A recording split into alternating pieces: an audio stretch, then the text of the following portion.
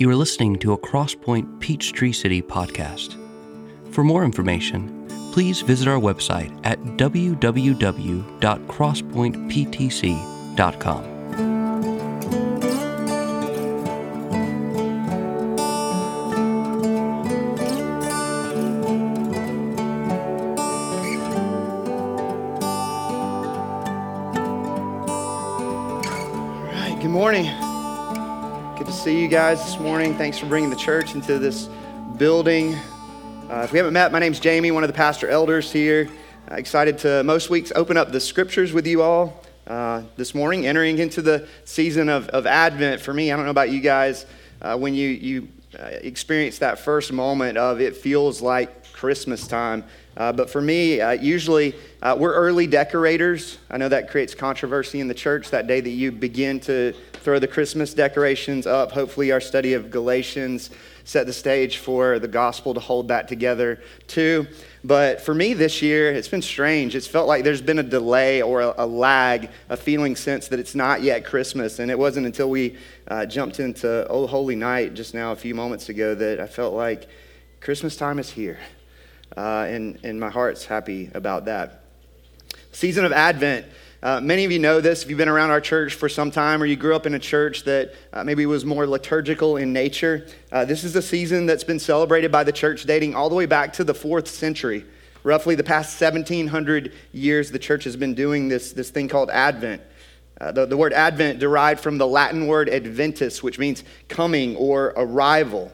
A season meant to focus our attention, as you know, on the coming of Jesus into the world, the joyful celebration of his first coming, and the hopeful anticipation and longing for his second coming. Assuming that it hasn't already, my guess is that it's about to get incredibly busy for many of us. There are gifts to buy, there are movies to get in before Christmas Day, there are traditions to uphold, and by God's grace, a fresh outpouring of his Spirit to be received. Right, that's the hope of Advent, the living God breaking in and breaking through, awakening our hearts to the beauty and wonder of who he is and what he has done, what he is doing, what he will do for us in Jesus Christ, revealing to us yet again with childlike wonder the beauty of Christmas, helping us to see beyond all the tinsel and wrapping, though those things good as they are, in celebration of the greatest gift of all, Emmanuel, God with us. A God who's not removed from the story he's authoring and telling, having entered into that very story as its most significant character. A God so moved to bring redemption to a lost and dying world that he became flesh, that he might bear our sins in his body on the tree. A God who, as we sing every year, rules the world with truth and grace and makes the nations prove the glory of his righteousness and wonders of his love. My prayer for us in the days to come is that an Advent would occur, like real time, right now, that God would break in on us with new surprises, that he would touch us with a renewing and restoring power, that he would awaken our hearts to a feeling sense of both deepest joy and deepest longing as we look back on the many promises fulfilled in Jesus' first coming and look ahead to the many promises that will be fulfilled in Jesus' second coming. All the while recognizing the beauty of his redemptive work, even now as we find ourselves in the already and not yet time in between. And so with that, I invite you to open up your Bible to Matthew chapter 12. We're going to open up to this chapter each and every week of this series. This something of a launching passage this morning, verses 38, 39. We'll jump to verse 41. I'll explain why we're skipping verse 40 next week as we dive into the second week of this Advent season. But we're not going to stay there long. This is more of a biblical theology, which simply means kind of a story-formed telling of a particular theme or topic in Scripture, going from creation to the fall to redemption to restoration in the end. And so we're going to move all over the Bible this morning, and I trust that our hearts will be encouraged as we do that. Let me pray for us, and we'll jump in and get to work this morning.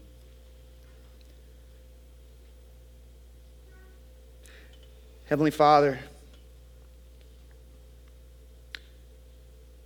thank you for your love in Christ Jesus, that you sent your Son into the world, the hope of the incarnation, which we celebrate with great emphasis this time of year, recognizing that the cradle was leading to a cross all along. Jesus, thank you for living the life that we couldn't live, for dying the death that we deserve to die. We're rising from the grave, conquering our greatest enemies of Satan, sin, and death. That Christmas is not just the story of a cradle leading to a cross, but a cross leading to a crown, so that right now you are seated at the right hand of the Father. You've sent your Holy Spirit to indwell us. You will someday return to set all things right. O come, Emmanuel. I pray that as we experience what it is to live in the time between the two Advents, that we would be encouraged. Yes and amen to the gifts of Christmas past as we look back to your first coming. Yes and amen to the gifts of Christmas future as we look to your second coming. But yes and amen to the gifts of Christmas present as you are with us and moving and working in redemptive ways even now. I pray that you would help us to see the beauty of all of this as we sit with your inspired word in front of us. It's in your name I pray, Lord Jesus, our rescuer, our Savior, our King, our treasure. Amen. So theologians for several generations have spoken of Jesus' threefold office as it pertains to his messianic role in this great story of redemption, namely the threefold office of prophet, priest, and king, all of which these themes we find weaved throughout the scriptures. As stated in the Heidelberg Catechism, question 31, why is he, that is Jesus, called Christ, that is anointed? And the answer to that question, because he has been ordained by God the Father and anointed with the Holy Spirit to be our chief prophet and teacher, who has fully revealed to us the secret counsel and will of God concerning our redemption, our only high priest, who by the one sacrifice of his body has redeemed us and who continually intercedes for us before the Father, and our eternal King, who governs us by his word and spirit and who defends and preserves us in the redemption obtained for us. Jesus the Messiah, prophet, priest, and king. All three of which we see in the one and same passage in the Apostle John's writing to the seven churches. Revelation chapter 1, verse 5. John says, grace to you and peace from him who is and who was and who is to come, and from the seven spirits who are before his throne, and from Jesus Christ, here it is, the faithful witness, prophet, the firstborn of the dead, priest, and the ruler of kings on earth, king. Right, more explicitly, we see Jesus himself in the gospel accounts give reference to these offices throughout his public ministry. In fact, we see all three referenced in Matthew chapter 12, where I had you open up this morning to begin with. In the case of prophet, Matthew chapter 12, verses 38 and 39, and skipping ahead to verse 41, says, then some of the scribes and Pharisees answered him, that is Jesus, saying, Teacher, we wish to see a sign from you. But he answered them, an evil and adulterous generation seeks for a sign, but no sign will be given to it except the sign of the prophet Jonah. The men of Nineveh will rise up at the judgment with this generation and condemn it. For they, that is the Ninevites, repented at the preaching of the prophet Jonah, and behold, something greater than Jonah is here. Jesus here declaring himself to be the prophet greater than Jonah, recognizing himself to be the fulfillment of the Old Testament office of prophet. In the unfolding story of redemptive history, a prophet was to be God's mouthpiece to the people, which is why we see over and over again throughout Scripture that the proclamation of a prophet oftentimes begins with the words, thus says the Lord. At times proclaiming words of indictment in the midst of covenant rebellion, calling covenant-breaking sinners to repentance. At times proclaiming words of forgiveness and restoration, even if on the other side of exile. The office of prophet, going back further in redemptive history than one might upon initial consideration be inclined to think. All the way back to the story of creation, in fact, as Adam was the very first prophet, priest, and king, which we'll explore in the threefold sense in the weeks to come. This morning, focusing our attention on the office of prophet specifically. Again, the role of a prophet to speak God's words to God's people. So how is it that that Adam was the first prophet. I mean, after all, the words prophet, priest, and king are not explicitly found in the first few chapters of the Genesis story. Well, if you look at Genesis chapter 2, verses 15 through 17, we're told that the Lord God took the man and put him in the Garden of Eden to work it and keep it. And the Lord God commanded the man, saying, "You may surely eat of every tree of the garden, but of the tree of the knowledge of good and evil you shall not eat, for in the day that you eat of it, you shall surely die." Notice that God gives this destiny-shaping command before Eve enters the story, meaning that it was Adam's responsibility as prophet to speak God's words to his bride, that she might know to abstain from the one tree from which God commanded his image bearers not to eat. A command that Eve, in fact, recites when tempted by the serpent, though not without her own adaptation in adding that the tree mustn't even be touched. Nonetheless, implying that somewhere along the way, Adam proclaimed to his wife the command that God had given him. And yet we come to learn that Adam later failed as prophet as he stood by his wife in the moment of her temptation and failed to speak God's truth. Genesis chapter 3, verse 6. He was right there beside her.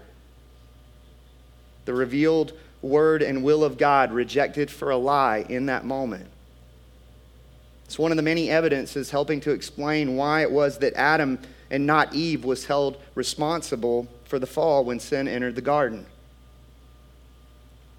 Cast out of the garden they were. As prophet, Adam should have spoken God's truth when the serpent whispered his words of deception, but he failed in his role as prophet. Sin and suffering entering the world. In that casting out of the garden, our first parents were left to grasp at meaning and purpose should God not reveal himself. Right? The first prophet, having failed to speak, now desperate for the Lord himself to speak. And speak God did, as we go on to read later in Genesis chapter 3, not only pronouncing a curse upon our first parents, and with that a curse upon the deceiving serpent, but two, in pronouncing the hope of and promise of a rescuer, a true and better prophet to succeed where Adam failed. Genesis chapter 3, verse 15. A Messiah. The word Messiah simply meaning anointed one.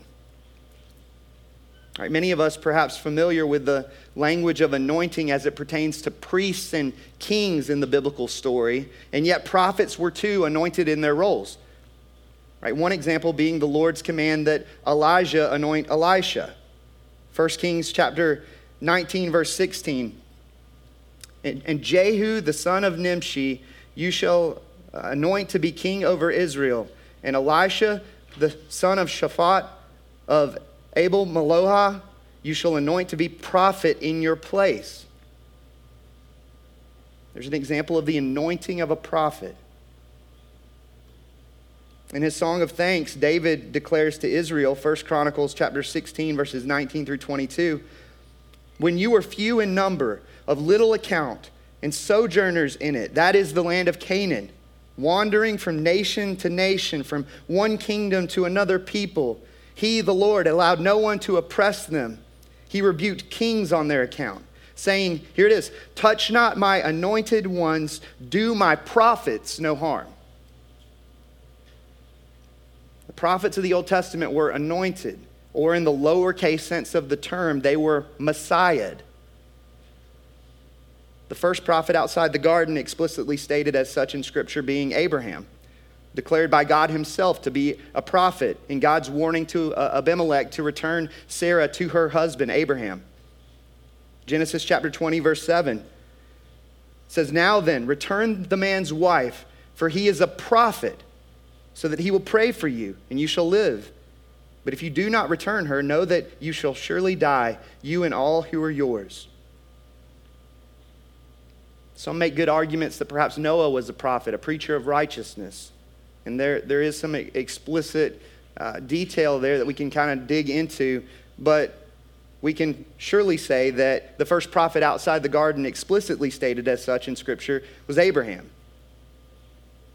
If you fast forward to the story of the Exodus, Moses' leading of God's people out of Egyptian enslavement, there you have the Israelites on the verge of entering the promised land, and God warns them of a number of abominable practices among the pagan nations in the efforts of those nations to obtain information or revelation from the gods. It's a wicked distortion of the office of prophet. In the case of the pagan nations, through divination and sorcery, through mediums consulting the world of the spirits, like the witch of Endor. Again, all of these abominable practices, not the way God reveals himself and his will to his people. Moses declaring in Deuteronomy 18, verses 15 through 20, this is how God reveals himself. The Lord your God will raise up for you a prophet like me from among you, from your brothers. It is to him you shall listen, just as you desired of the Lord your God at Horeb on the day of the assembly, when you said, let me not hear again the voice of the Lord my God, or see this great fire any more, lest I die. And the Lord said to me, they are right in what they have spoken. I will raise up for them a prophet like you, Moses, from among their brothers, and I will put my words in his mouth, and he shall speak to them all that I command him. And whoever will not listen to my words that he shall speak in my name, I myself will require it of him. But the prophet who presumes to speak a word in my name that I have not commanded him to speak, or who speaks in the name of other gods, that same prophet shall die. Right, as we know, God raised up many prophets throughout the unfolding story of the Old Testament. Men like Isaiah and Jeremiah, Jonah and Malachi, so many others, who spoke words of warning to covenant rebelling Israel, to pagan nations like Nineveh, at times leading to repentance, more often than not to a failure to listen, like our first parents in the garden. To God's prophets proclaiming words of forgiveness and restoration, again, even if on the other side of exile. Many of those prophets, as we read in the Old Testament, having suffered greatly for proclaiming the truth of God's revealed word. And yet none of them could bring about the true and lasting redemption. None of them the prophet that Moses described in Deuteronomy 18, who like Moses would speak face to face with God. Like Moses would perform many signs and wonders. None of them the second Adam, the serpent-crushing true and better prophet. The Old Testament closing with 400 years of the darkness of prophetic silence. That is, until Christ came. The light entering the darkness of our broken world in the humble trappings of a smelly stable, surrounded by blue-collar field workers, pagan astrologers, Gentile court magicians. For unto us is born a prophet, the true and better prophet. The one for whom John the Baptist, the prophet in the wilderness, would prepare the way. He who, like the prophets of old, would receive his own anointing. Luke chapter 18, Jesus himself says it. The Spirit of the Lord is upon me because he has anointed me to proclaim good news to the poor. The anointing of the true and faithful prophet who would go on to astonish many with his teaching, his word possessing divine authority as the Son of God. As Jesus didn't simply quote the rabbis and teachers who came before him like many in his day did, but rather he spoke on his own authority. The very incarnation of truth, proclaiming the truth in power. Declaring not, thus says the Lord, but truly, truly, I say to you. As the author of Hebrews begins his writing, Hebrews chapter 1, verses 1 and 2. Long ago, at many times and in many ways, God spoke to our fathers by the prophets. But in these last days, he has spoken to us by his Son. God's ultimate and final message to mankind, calling sinners to repentance and belief in him. Heralding the good news of redemption, the forgiveness of sin that can only be found in him. Succeeding where Adam failed in proclaiming God's revealed word to the devil during his wilderness temptation. To the many healings and exorcisms in the Gospels, not only revealing to us the power of Christ in his office of king, but to the authority of Christ in his office of prophet. As those healings and exorcisms, they came by virtue of his authoritative word. The prophet greater than Moses and Elijah and Elisha, who had all performed so many wondrous miracles in their own day. So that the disciples on the road to Emmaus, Luke chapter 24, verse 19, would go on to declare Jesus to be a prophet mighty in both word and deed. More than that, speaking not only God's words as the true and greater prophet, but the very revelation of God himself. The Dutch theologian Herman Bavinck says it this way. He says, Christ is not a prophet only by the words he speaks, but primarily by what he is. Meaning that when we talk about Jesus as prophet, we're not simply talking about Jesus as a good moral teacher or pithy philosopher. No, Jesus is God revealed, Emmanuel, God with us, the radiance of the glory of God and the exact imprint of God's nature. As we're told in John chapter 1, verse 14, and the Word, that is Jesus, became flesh and dwelt among us, and we have seen his glory, glory as of the only Son from the Father, full of grace and truth. As stated in the Nicene Creed, light from light, true God from God. Consider the Mount of Transfiguration where Moses and Elijah appeared, a couple of redemptive history's most well-renowned prophets. Peter declaring to Jesus, Master, it's good that we're here. Let us make 3 tents, one for you, one for Moses, and one for Elijah. God the Father declaring right after those words, in that moment, not these are my beloved sons, plural, but rather this is my beloved Son. Jesus, he's divinely different. The Father declaring on that mountain, listen to him. Moses having declared, again, going back to Deuteronomy 18, the Lord your God will raise up for you a prophet like me from among you, from your brothers. It is to him you shall listen. Jesus, the fulfillment of the promises of the prophets of old, his words ringing forth with the resounding authority of the divine. And yet, as many of you know, sadly, many in Jesus' day failed to listen to him. So that Jesus too would suffer like many of the prophets of old, rejected, betrayed, ultimately crucified. From the cradle to the cross, the story of Christmas is that Jesus was born to die. A prophet unwelcome in his own hometown. More than that, unwelcome in this darkened world of sin. And yet, consider this, that even in his death, he exercised his office of prophet. The cross itself, more than a place of sacrifice, more than an altar, as we'll see next week when we focus on Jesus' office of priest. The cross of Christ, surely an altar, but 2, a pulpit. Proclaiming Romans 3, the love and justice of God. Proclaiming 1 Corinthians 1, the power and wisdom of God. The empty tomb, proclaiming the sufficiency of Jesus' sacrifice. He who is now seated on the throne of heaven, upholding the universe by what? By the word of his power. And who will someday return to set all things right with a word. Exercising his office of prophet yet again. When he shall proclaim to some, depart from me, I never knew you. To others, well done, good and faithful servant, enter in.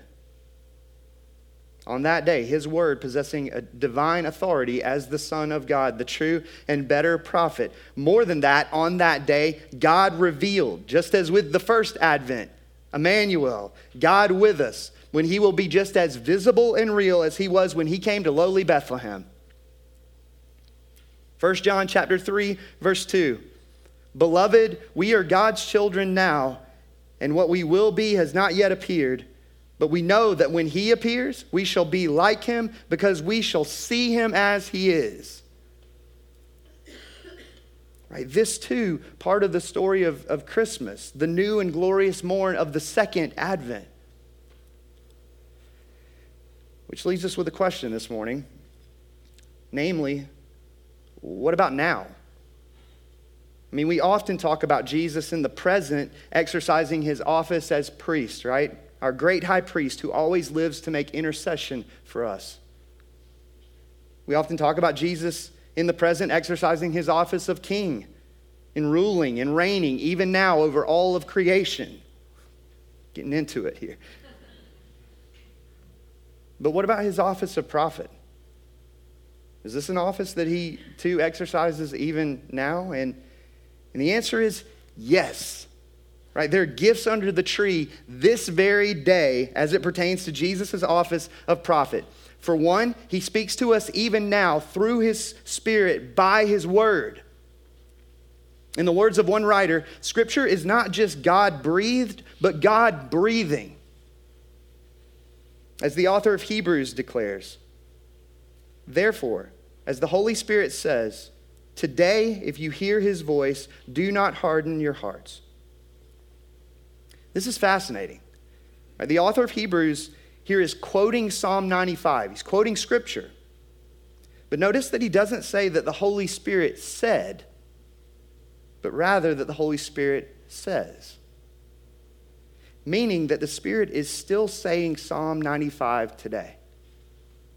The Word of God, living and active, as the author of Hebrews says elsewhere. So that, and be encouraged by this, when we sit with our Bibles in front of us, whether in times of personal devotion or in gathering together with others, Jesus is exercising his office of prophet in speaking to us by his word through his Spirit.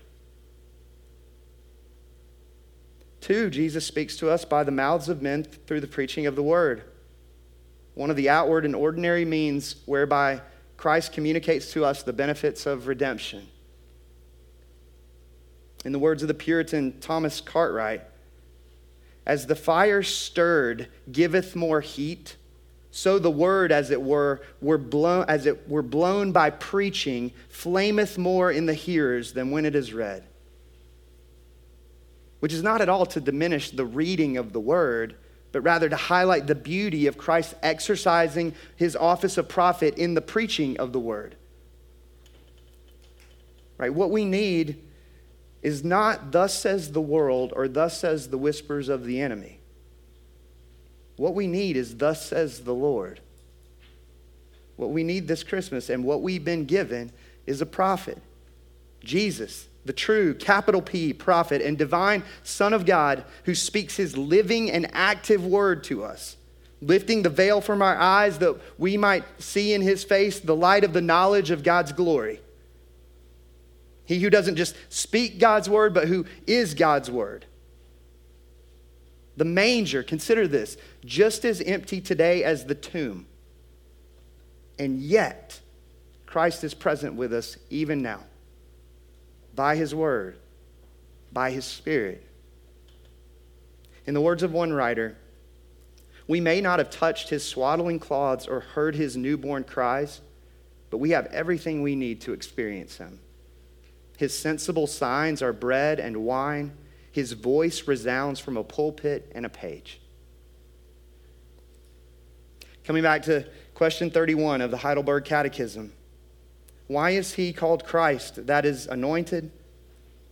Answer, because he has been ordained by God the Father and anointed with the Holy Spirit to be our chief prophet and teacher, who has fully revealed to us the secret counsel and will of God concerning our redemption, our only high priest, who by the one sacrifice of his body has redeemed us and who continually intercedes for us before the Father, and our eternal King, who governs us by his word and Spirit, and who defends and preserves us in the redemption obtained for us.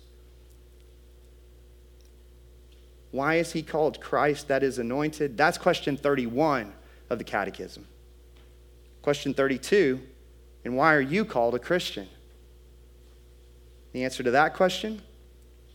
Because I am a member of Christ by faith and thus share in his anointing, so that I may as prophet confess his name as priest, present myself a living sacrifice of thankfulness to him, and as king, fight with a free and good conscience against sin and the devil in this life, and hereafter reign with him eternally over all creatures.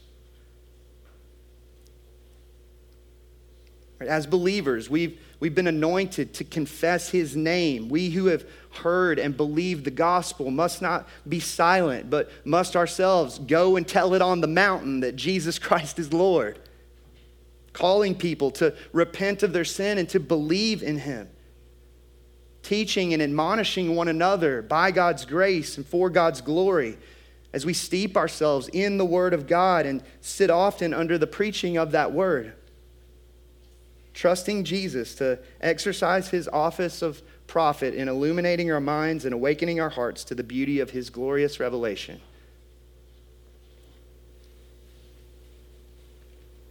As we prepare to continue to worship him this morning, we have an opportunity to bring our collective voice, the sung word, to sing this truth that's been revealed to us. Again, we fight hard to pair the sung word with the preached word, to tether ourselves to Scripture so that the lyrics that you're about to sing are God's revealed word, the truth of God's word. I trust that we'll be encouraged as we sit with divine revelation in front of us, that we haven't been left to human speculation, but God has given us what we need. We have the canon of Scripture. When we leave this place, we have God's word that we can go to and run to. And listen, I understand that there can be discouragement in sitting and opening up the word and going, I'm not feeling something here right now. Or as I was talking with someone before the service, well, I've already missed a few Advent readings. We're imperfect human beings, but Christ is not an imperfect prophet. Let's go to him. Let's trust in him. Let's ask him for the grace we need as we sit with his word open in front of us. It is a gift. We have an opportunity to receive the Lord's Supper before we scatter this morning. Between now and the benediction, whenever you're ready, you can come receive of the bread and the cup. If you're not a Christian, would encourage you not to do so, but that your next step would be one of repentance and trust in Jesus for the forgiveness of your sins, recognizing that we could never span that gap between us and God, his holiness and our sin, that Jesus had to come down. He had to come to us to bridge that gap. That's the beauty of the story of Christmas. If you are a Christian, as many of you know, we take the bread representing the broken body of Jesus. We dip it in the cup representing his shed blood.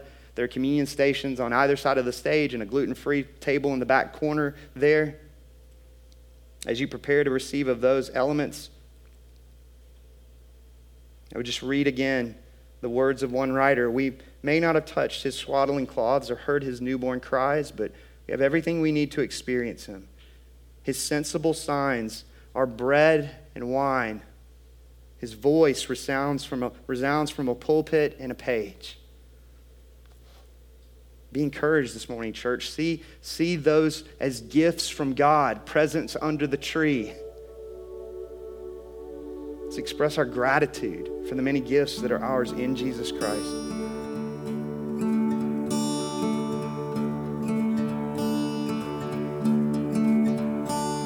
Thanks for listening. If you have any questions about this message, visit us at crosspointptc.com. There you can contact us, find further resources, and directions to our gatherings.